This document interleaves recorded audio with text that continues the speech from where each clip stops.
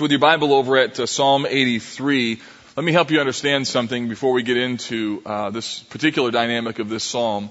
And it relates to the overall big picture and, if you will, the meta-narrative of the Bible. You see, there's a big picture theme that weaves its way all the way through the Old and New Testament that really, in order to understand Psalm 83, you have to understand what this meta-narrative or this big picture story of the Bible is. It goes something like this, that God in His infinite wisdom created the world. And He created it good, without sin, without any deficiency whatsoever. So that's creation. Secondly, what happened is the fall happened. By that, sin entered the world. Adam and Eve ate of the tree that God had told them not to. As a result, sin came in the world, and the effect of that on creation was cataclysmic in its nature and scope. Evil came into the world, death came, conflict, all sorts of bad and aberrant behaviors began to happen on planet Earth, and this fall has caused the earth to come underneath the judgment and the penalty of sin. The Bible then tells us that in God's infinite and gracious mercy, He sent Jesus to be the payment, the propitiation, the atonement for our sins. So it moves from creation to fall to redemption. Jesus, by His death, burial, and resurrection, takes upon us His sin, or our sin rather, takes upon Himself our sin, and provides a way for us to be made right with this Creator. Meaning that for a particular moment in time during your lifetime and before Jesus comes again, there's a window of opportunity for someone to receive Jesus as their Savior. And when that happens, God creates a new person within you. There's a rebirth, a born again is how Jesus described it with Nicodemus. So something new happens within you. A renewal takes place within your heart and soul. However, this is just a foretaste, this internal renewal of what's to come in the future. And that's the last thing in this meta-narrative, this notion called consummation, which means that one day God will take everything that's wrong with the world and make it completely right. He will restore His reign, His rule, His authority. He'll take all of the sin, remove it, cast the devil into the lake of fire, and God will come and we will be with Him and He will be our God for all of eternity. It will be the reverse of the fall. It will bring us back to the way things were in the Garden of Eden. So that's the meta-narrative of the Bible. Creation, fall, redemption, and consummation. The challenge is that we live right now between redemption and consummation. Meaning that we could receive Jesus as our Lord and Savior to have our sins forgiven, but we still live in a sin-cursed world. For that matter, we live between two worlds. We live between a world where Jesus has initiated the possibility of wholeness to be brought back to a person's heart. At the same time, we long for the day when that wholeness, God to restore everything, will happen in a global and universal scale. Imagine no sin, no death, no pain, no devil. What a day that will be. And right now, we live between those two worlds. The effect of this means that while we live on earth, there are always going to be bad things that happen, hardships that will come, evil will exist. And I can imagine that you, like me, often look at the world in which we live and have this thought. Evil is winning. You see how culture begins to decay. You see the moral slide of what's happening around us. And there are times when it's overwhelming where you feel like, you know what, evil is winning. Or maybe it's on a personal level. You feel like the devil got a foothold in a son or a daughter's life and the sweet little child has now gone far, far, far away. Or maybe it's one thing after another. A marriage that blows up, someone you find out is addicted, someone who's done something really horribly immoral, and all these things add up and you just look at life and you go, what in the world is happening? There's a longing within you to have this change, to have God make it all right again. But you're caught between two worlds. These two worlds that make you, if you know Jesus and love God's glory, say things like, this can't be. This can't be like this. So the question that Psalm 83 really addresses is this. So when life looks really bad, evil begins to increase. It seems as though evil is winning. What do you say in moments like that? Because the reality is, evil does at times appear to be winning. The devil does appear to be having a field day. And whether it's individually or globally or at a national level, we need to know how to think and process these moments of life when it seems as though evil is having a field day. So we're in the middle of this series on the Psalms. We've already looked at a number of Psalms. Psalm 1 showed us two paths. Psalm chapter 8 displayed the majesty of God and then His mercy. He set His glory above the heavens. And then the psalmist David says, what is man that you are mindful of him? Psalm 9 linked praise to the past so that you could have trust in the crucible, remembering God's events that He has done in our past. Psalm 9 showed us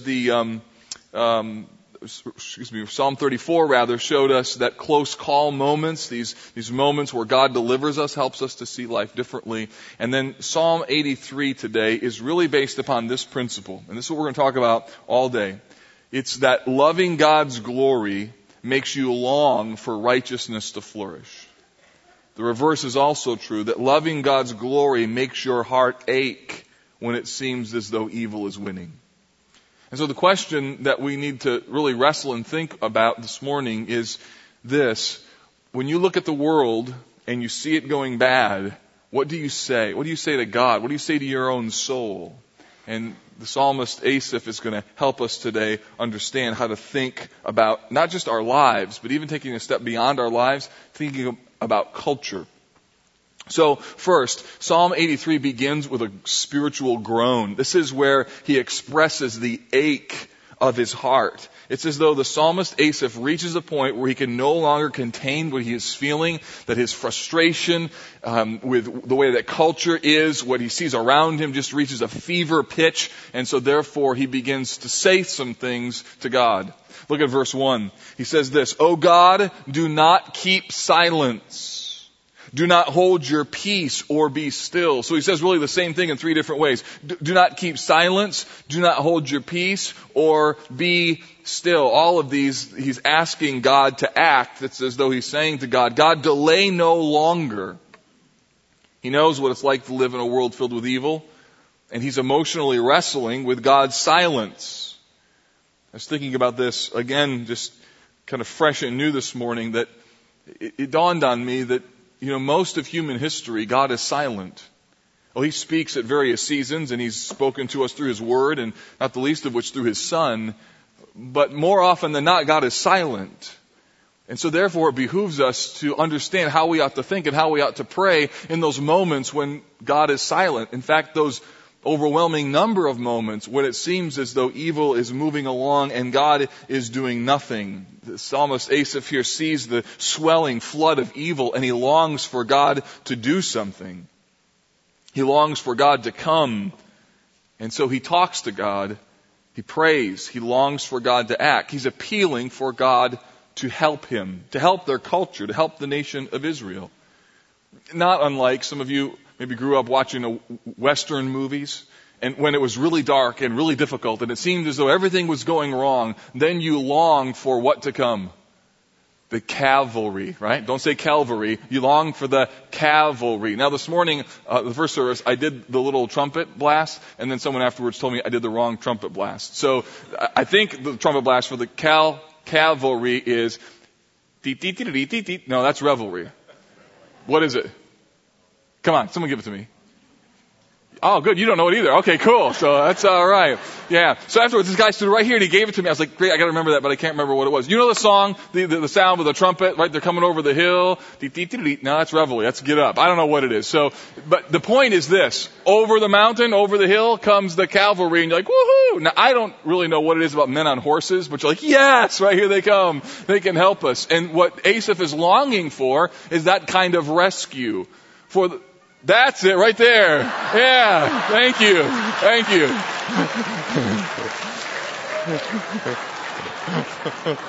God bless you, Arnie, and God bless Google. All right. Thanks, man.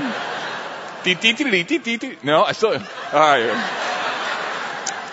Anyways, we got it. Okay. Those of you listening online have no idea why it was so funny. In worship too, somebody just looked up on their phone and played it for us. So that's what's going on over here. We're trying to have church, but someone's got their iPhone out. So. Helping the pastor with an iPhone app. We got an app for that. So the point of all of that is this.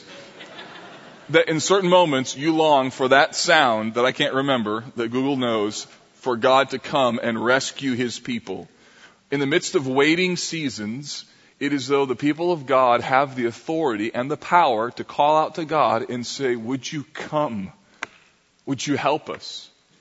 Now listen, friends, the reason why Psalm 83 is so important is because there are a lot of moments in your lifetime when you're going to have to wait on God. And I don't want you to confuse waiting on God and saying nothing, as if that's somehow more spiritual, than waiting on God and saying things like, would you come and help me? Waiting on God means that in the middle of your waiting, you're crying out to Him and saying, would you help me? Would you come? Would you deliver us? God, this is hard. That's spiritual waiting. More than some sort of morbid, fatalistic silence where you just are bearing sort of the burden of this in absolute silence. Waiting for God involves a rugged wrestling and an asking for God to act. And this is what Asaph does. He says, oh God, do not keep silent. The ache of his heart. He lives in a culture. He's scared. He's fearful. And this is why, again, why we love the Psalms. Because for some of you, you need Psalm 83 because it puts voice to what's going on inside of your soul. You look around at what's happening in your family, look at your kids, you look at culture, look at your extended family, look at your friends, you look at our nation, look at the globe, and you're just like, what in the world? And Psalm 83 gives voice to this ache in your gut when you love the glory of God and you see how broken our world is. Now, there's a crisis that's going on, and this is why the psalm was written. We're not exactly told what happened, and it's a little bit of conjecture to try and figure out, but there is a very interesting parallel in the book of 2 Chronicles chapter 20 with a king named Jehoshaphat. Let me tell you what happened. King Jehoshaphat ruled over the nation of Judah, the split between Israel and Judah, the southern kingdom. He was a spiritually minded reformer, a great king who battled against the cultural evils of Judah. He restored spiritual vitality and he led them into a season of spiritual renewal. However, in the middle of his reign, a crisis moment took place when he learned that there was an alliance of a number of nations who were surrounding Israel and Judah, and they were planning on attacking. When he learned this news, Jehoshaphat led his people to seek the Lord. He called for a sacred assembly in the city of Jerusalem, gathered as many people who would come, and there together they would seek the Lord together. 2 Chronicles 20 verses 6 to 12 record his prayer. Listen to what he prayed. O Lord God of our fathers, are you not God in heaven? You rule over all the kingdoms of the nations. In your hand are power and might, so that none is able to withstand you. Did you not, our God, drive out the inhabitants of this land before your people Israel and give it forever to the descendants of Abraham, your friend? Verse 10, and now behold, the men of Ammon and Moab and Mount Seir, whom you would not let Israel invade when they came from the land of Egypt, and whom they avoided and did not destroy. Behold, they reward us by coming to drive us out of your possession, which you have given to us to inherit. O God, will you not execute judgment on them? For we are powerless against this great horde that is coming against us. And this next little verse should be underlined in your Bible. We don't know what to do, but our eyes are on you. Oh, I love that. Oh, if I could press that verse into your soul, because it's nothing wrong with you saying, we don't know what to do. But most of us need to also get the second part of this sentence into our vocabulary. We don't know what to do. You've said that. But oh, to be like Jehoshaphat and say, but our eyes are on you. In the middle of this sacred assembly, a man named Jehaziel stood up and he prophesied that the Lord would deliver them. He said, this is 2 Chronicles 20:15, don't be afraid and don't be dismayed of this great horde, for the battle is not yours, but God's. 2 Chronicles 20:15. And then God did win the victory for them. I'll tell you how he did it in just a second. But if you were to look in 2 Chronicles 20 and verse 21, you will see that the man who stood up, Jehaziel, was a Levite, one of the sons of Asaph. Some people think that he or someone in his family, in regards to this particular moment, wrote Psalm 83. The parallels between Psalm 83 and what happened there, there's a number of them. We don't know for sure, but the point is that over and over throughout Israel's history, there were crisis moments where God's people cried out to him for deliverance. And you know what happened with Jehoshaphat? It's a really great story. So they went out to go to battle against the folks that gathered against them, these folks from Moab and from Ammon, and they decided to go out worshiping. And so they lined up their forces. If you look at the story, they put the choir in front. Which was probably a bad day to be a singer. You're like, I didn't sign up for this. And so you go out in front, you sing out there, just sing. It'll be fine, right? So you just start singing. So they go out and they start singing like the Lord's mercies are new every morning, and talking about how God, His faithfulness endures from all generation. And they sing and they sing and they sing. And so they go out to battle singing, and as they crest over top of the hill, they look down in the valley, and there's all kinds of dead bodies. That over the night God had won the victory for them. And it was an amazing victory, and it's a beautiful thing to think of God's people being led in praise and adoration of His name going into battle. So Psalm 83 is a great psalm that helps to encourage our hearts in our moments of crisis. So let's first of all talk about the things that were on Asaph's heart when he wrote this. Verse 2, he says that, Lord, evil is growing. Look what he says. For behold, your enemies make an uproar, and those who hate you have raised their heads. Meaning, God, evil seems like it's getting bigger.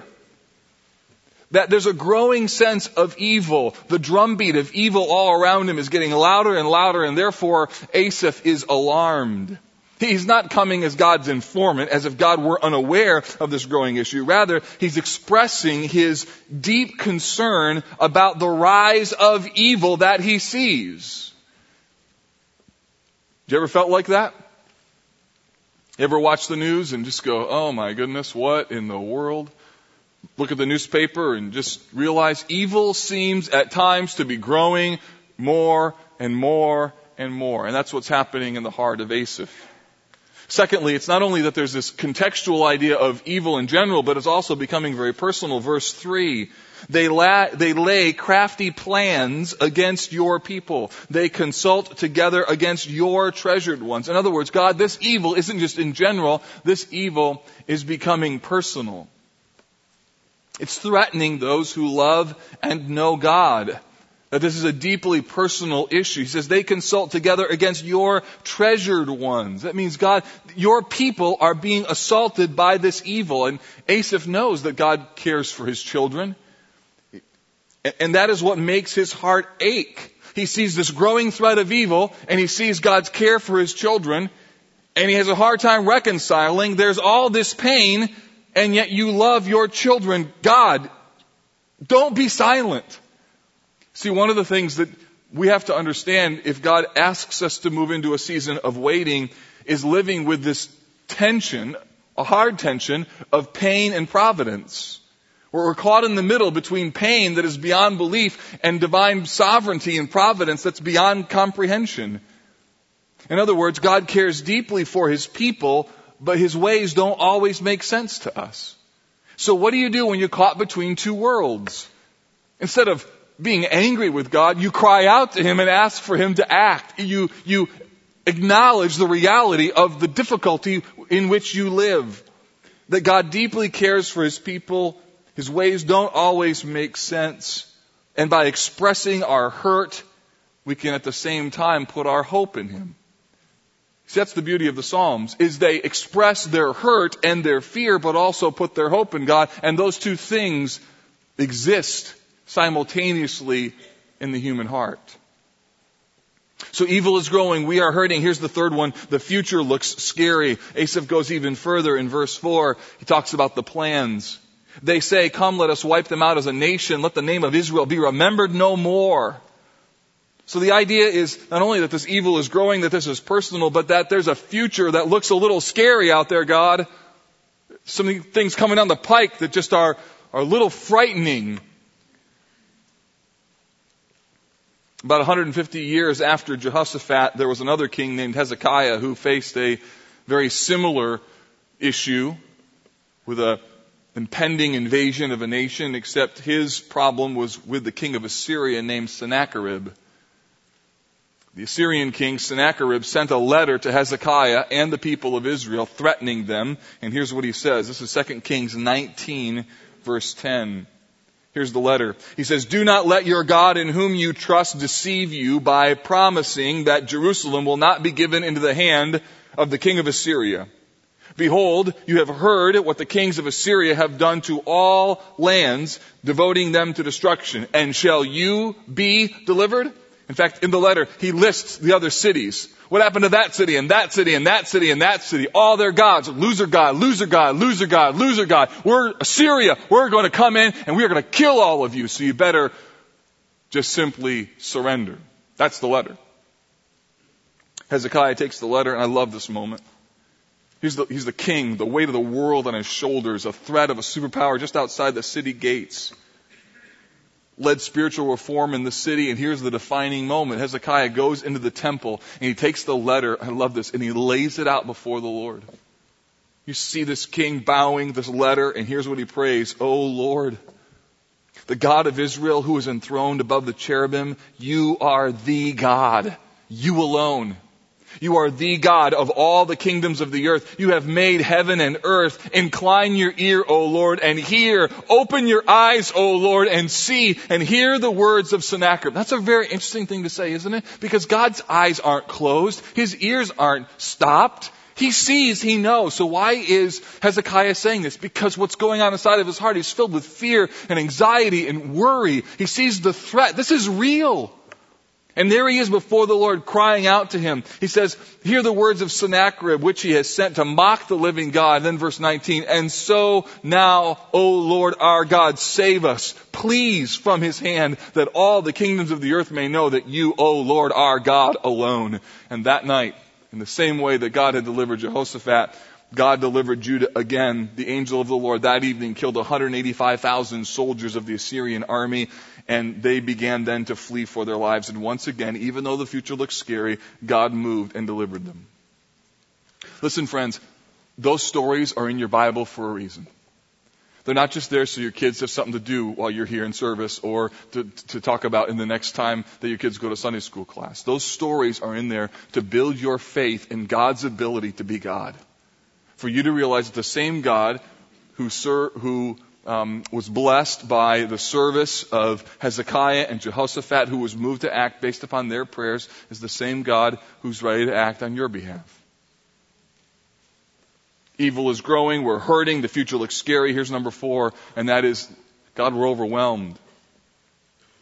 The final element of this crisis is just the sheer size of the opposition. And what happens here is Asaph identifies that there are other nations that are teaming up. They're forming a covenant. See, it's not just bad that evil's happening and that it's personal and that the future looks scary, but there's a lot of people, God, who are lining up against us. There's this big troop, Lord. They're all over the place. He lists them, verses 6 to 8. He says, for the tents of Edom and the Ishmaelites, the Moab and the Hagrites and Gebal and Ammon and Amalek and Philistia with the inhabitants of Tyre. Asher has also joined them. They are the strong arm of the children of Lot. So he lists all of these forces that have been lined up together. If you were to take a map and you were to plot out all of these nations, it would be pretty obvious that the nation of Judah, this little nation who God had blessed, was completely surrounded. You ever felt like that? Completely surrounded? Maybe not by the number of people, but by the sheer diversity of the bad things that are happening. Someone's marriage is blown up in front of you. A friend has acknowledged he's got an addiction. You got somebody else who's just going off the deep end in terms of what they think about God. You got all these things, or it just takes one. Just your son or daughter just abandons the faith, or suddenly their marriage starts to fall apart. You got this friend that you thought was really awesome, and suddenly now they're heading down a wrong path. It could be a number of things or just one really big thing. Those can be overwhelming moments, can't they? Where you just feel like, I'm absolutely surrounded by evil. And sometimes it's good to be reminded that Jesus intended for us to be in the world but not of the world. But he intended, friends, for us to be in the world. That means that if you're surrounded by evil people, that's what he designed it to be. You're to be salt and light in the world. Part of your role is to be surrounded. So even though you're surrounded by evil doesn't necessarily mean that God's off plan. Remember, Jesus said to his disciples, I send you out as sheep in the midst of wolves. It doesn't take a rocket scientist or a veterinarian to figure out what happens when sheep go into wolves. Bad things happen. He says, I'm sending you out to be sheep in the midst of wolves. It reminds me of a moving scene in the miniseries Band of Brothers, a series about World War II. In the midst of this great battle, as the paratroopers were dropped behind enemy lines, Lieutenant George Rice warns Lieutenant Richard Winters, saying, you guys are going to be surrounded. Winters says to Rice, we're paratroopers, Lieutenant. We're supposed to be surrounded. Just a difference of perspective. The reality is we're supposed to be surrounded by evil. That's not surprising. And that's how the Church of Jesus Christ has operated for thousands and thousands of years. So the question then is, what do you do? What do you say when things look bad? Psalm 83 is in our Bible because when things look bad, there's hope. Hope for God to glorify his own name. So here's the requests that Asaph lists. There's a number of them. There's 5. The first is this. He prays, God, would you rescue us again? Look at verses 9 to 12. He says, do to them as you did to Midian, as to Sisera and Jabin at the river Kishon, who were destroyed at Endor, who became dung for the ground. Make their nobles like Oreb and Zeeb, and all their princes like Zebah and Zalmunna, who said, let us take possession for ourselves of the pastures of God. Do those names sound familiar to you? Well, a couple of those countries maybe sound familiar, but some of those names, I'd heard them before, but so I went back and looked. So who's Oreb and Zeeb and Zebah and Zalmunna? You know what they are? Those 4 names, Oreb, Zeeb, Zebah, and Zalmunna, were all characters. They were all kings and leaders in the story of Gideon. They were all leaders of Midian. And what happened in Judges chapter 7 and 8 is that Midian, like a horde, descended upon Israel in order to defeat it. And Gideon, with a band of 300 soldiers, defeated them. This is a story where they're up in the mountains and they got their pitchers with candles in them. And they broke their pitchers and they held them up, said, for the sword of the Lord and Gideon! And then all the Midianites below panicked because they thought each lamp represented a couple hundred Israelite troops. Little did they know that there was only 300 people up there. And as a result, they panicked, killed each other, and God won the day. I mean, it's a beautiful story. And then they chased down their kings and killed them. Beautiful in the sense, you know what I mean. So, it's really great. And so they chased them down, they killed them. And so what Asaph is praying here is, God, you showed up when we only had 300 people with Gideon. And the kings were made like dust for the ground. They put them in the ash heap. God, they were refuse. God, you can do this again. Meaning that God isn't saved by many or by few. God isn't saved rather by many or by few. And then Sisera. Some of you remember this from your growing up days. Although your teacher never flannelgraphed this one, I guarantee you. So what happened was Sisera was a commander of the king of Canaan's armies. And in Judges 4, he fled from the battle against Israel. And Israel was led by their judge named Barak. That's Barak in the Bible. And when Sisera turned into a tent for rest and for refuge, he fell asleep. And then a woman took a tent peg while he was sleeping, put it on his temple, and drove it through his head and stuck him to the ground. So when Asaph is praying, he's like, go get him, Lord, like you did to the Midians and like you did to Sisera. He's saying, God, you aren't saved by few or by strong people. God, you've delivered Israel over and over and over, and you can do it again. It was very clear that God was the one who had won these victories. And so looking back, Asaph longs for God to move in ways that he did before. He wants God to rescue his people again. And so here is this man saying, God, would you do it again? You've done it before. Can you do it, please, God, again? Secondly, he longs for God to demonstrate and to show his power. Look at verses 13 to 15. He's just crying out to the Lord and longing for God to show up. Oh my God, make them like whirling dust, like chaff before the wind. The idea is, God, make them like tumbleweeds, that when you show up, the blast of the power of who you are will just blow them away. Blow them away, oh Lord. And then verse 14. As fire consumes the forest and as flame sets the mountains ablaze. In other words, God, show them your power. Smoke them out. Make them run. That's what you do from a forest fire. You flee. And then verse 15. So you may pursue them with your tempest and terrify them with your hurricane. The idea are these people who have defied God's name are running away because of this tempest, this hurricane, this tornado that's coming after them. So the idea is, God, blow them away, smoke them out, and put them on the run, Lord. There is this longing for God to show up. And he says all of this not because he's afraid or mad. He says this because he is grieved that the wicked person thinks that he's greater than God. And what Asaph longs for is the moment for God to demonstrate who and what he is really like. It is the glory of God that motivates Asaph to write and to pray this way. And then third, notice verse 16, his desire is for conversion. So lest you think he's just like mad and looking for blood, he's longing for the glory of God to be seen so that ultimately conversion could happen. Verse 16, fill their faces with shame, that they may seek your name, O Lord. Fill their faces with shame. Show them who they really are, God, so that they will then seek your face. He's talking about conversion. What he longs for is for those who are evil, who are opposing God, to realize who they are, who God is, and then turn in faith to him, that they would seek his name. So the psalmist's real target is the glory of God through people turning to him. Think of what would happen today in our own country, or on our own planet, or just in our own city, if a widespread movement of conversion happened. Can I just tell you that the fastest way to change a culture is not to change the government. The fastest way to change the culture is to have thousands of people gloriously converted. When the heart changes, culture changes.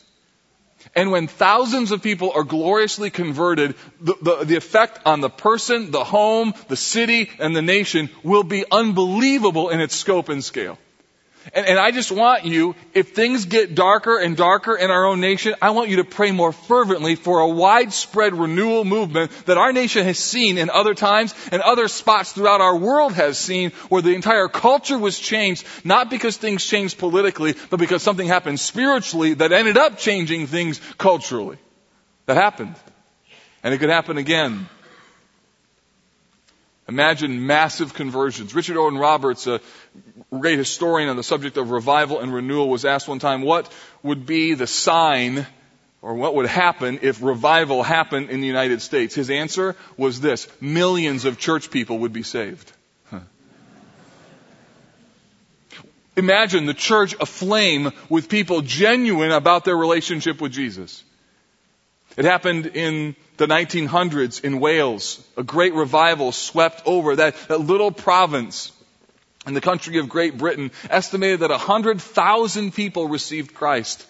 And the effect of that was stunning on culture. Colin Hansen has written a book called A God-Sized Vision. He's going to be here, by the way, as our speaker for Think 12 next year, talking about the subject of renewal and revival. He says this in his book about the effect on Wales. The effect on Welsh society was undeniable. Output from the coal mines famously slowed because the horses wouldn't move. Miners converted in the revival no longer kicked and swore at the horses, so the horses didn't know what to do. They were trained by cursing at them, and when men refused to curse, the horses refused to move, and actually made coal production go down. Furthermore, judges closed their courtrooms with nothing to judge. There's stories of police departments folding up shop because no crimes had been committed. Now, this didn't last forever, but when conversion happens and men and women get right with God, the effects on culture are stunning. What our nation, what our city, what our world needs is an explosion of conversion so that Jesus Christ is exalted as Lord. And when that happens, you won't be able to stop cultural transformation. On the heels of talking about conversion, Asaph then also says, Lord, judge them. And notice that you have to have both in order to have a balanced view of how the Bible presents the glory of God, that you need both conversion, the offering of salvation, and also the judgment that comes because of the fame of God's name. Verse 17, he says, let them be put to shame and dismayed forever. Let them perish in disgrace. So he longs for God's name to be hallowed. Hear me.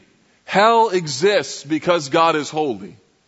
Hell is forever because of the extent of God's holiness and the depth of rebellion and sin.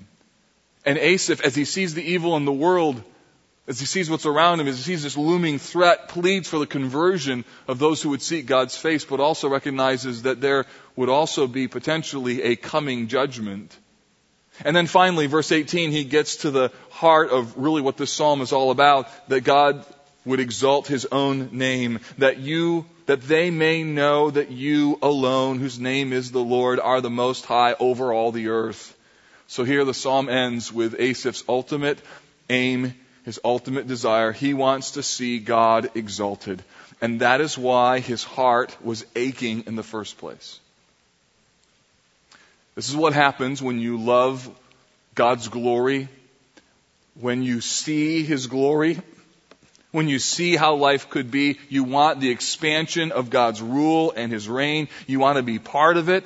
And that is why he prays this way. He longs for God's exclusive might and for God's power to be clearly known. He longs for the day when God will make everything right. And in conversion or in judgment, he longs for God's glory to be seen and known for all that it is. And so even though life is hard, even though darkness seems to be looming, Asaph yearns and prays for God to act.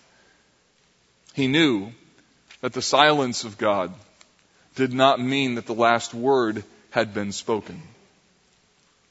So, here's what I would ask you. When hardship comes, when you look at our culture, when you see evil around you, what do you both see and also what do you say? Let me give you just 5 questions to ponder. The first is this: when you look at the world, do you see the brokenness of sin? God's put you in your neighborhood. He's put you in the place of work that you are in. He's going to put you students back in school soon. He's put you in a world. And in that world that you're in, do you see the brokenness of sin? Do you see that you're in the midst of a culture? You're to be in this world, but not of this world. You're to realize that there's something beyond this that you're really living for. And you see this world through a lens of brokenness. Not just old-fashioned, not just not traditional, but you see this world through this lens of it's broken. There are broken people, there are broken lives, and this isn't the way it's supposed to be. Because that's how God wants us to see this world. It's a beautiful world, but it's a broken, beautiful world. And the question is, do you live with this kind of eyesight that you spiritually discern the fact that we live in a very broken world? Secondly, do you love the glory of God such that it makes your heart ache? Meaning when you see the things that are in this world and you see the devolution of marriage, you see abortion, you see, just over the weekend, the passage of a new law in the state of New York to propose so-called gay marriage. And when you see that, are you just disgusted or does your heart ache? Is there a sense of you that something's wrong with this? Or is there just this sense of this is not the way it's supposed to be? Or has culture so affected you that you just don't even see it anymore? Have you just become numb to it? Third, do you know the ultimate historical redemptive moment, the death and the resurrection of Jesus Christ, that this moment, this time that Jesus came, this has the power to change everything? And do you believe that? Do you really believe that what our world needs more than anything else is a life-changing relationship with Jesus? Or is that just so simple that it just doesn't seem like that's the answer anymore? Or do you really believe if this person could just receive Christ, then everything could change? If this marriage could just have Christ in the middle of it, if our city would just understand the beauty of who Jesus is, then all these other things would fit and make sense. Do you see the power, the reality that Jesus said that a person could be completely born again? And do you believe that and trumpet that and love that and pray for that? We need Jesus. That's what we need. Is that what's going on inside your soul? Or are you just like, this world's going to hell? Or do you really love Christ and believe He could change the world and change your home and change your heart? And for those of you today searching, trying to figure out how to change what's going on the inside, you can try all sorts of things. And the only thing that will work, because the real problem in your soul is not your people you live with, not the dynamics that you were raised in, not the circumstances of your life. Your real problem is your soul. And the only person who can fix your soul, hear me, is a person named Jesus. Fourth, do you pray with holy discontentment for God's name to be exalted around the world, our nation, in your family, with your friends, and in your own heart? Do you pray with a level of discontentment? God, would you come? Would you come? We need more of you. We need more of you. Or are you just happy with the same old, same old, same old? Trying to do the same thing over and over and over and seeing how evil seems to win. Or maybe there would be a renewed call that I could issue you today on a regular basis to call upon God, to say, God, would you come? Would you do something like you've done before? Finally, do you long for God to act not only to rescue you and to change your circumstances, but more importantly, because of the glory and the fame of His name? At the end of the day, beloved, what's at stake here is not just you being rescued from your circumstances or you being delivered from the pain that's going on, but because you want God to be glorified and to be honored in your life and in our world. And you love the glory of God to such an extent that you so long for that to be displayed. You see, Psalm 83 is a song for a season of silence, a moment when you are painfully pondering how long God will allow the brokenness of life to continue. There's some of you here today, no doubt, that the pain of sin's effects on your life is so real that you wonder how in the world you could possibly live another week, another day, for that matter, another month or another year with the kind of dynamics that are bringing a crushing element to your soul. And to those of you in this position, I would point you to Revelation 21, that Jesus promises that this day will come. A day where He says, behold, the dwelling place of God is with man. He will dwell with them, and they will be His people, and God Himself will be with them as their God. He will wipe away every tear from their eyes. Death shall be no more. Neither shall there be any more mourning or crying nor pain, for the former things have passed away. And Jesus promises that one day He will make it all right. And until then, with an aching heart and yet with an upward focused prayer, we say, come, oh Lord Jesus, would you come? Come and take what is broken and make it right. That's what you say when life gets really hard.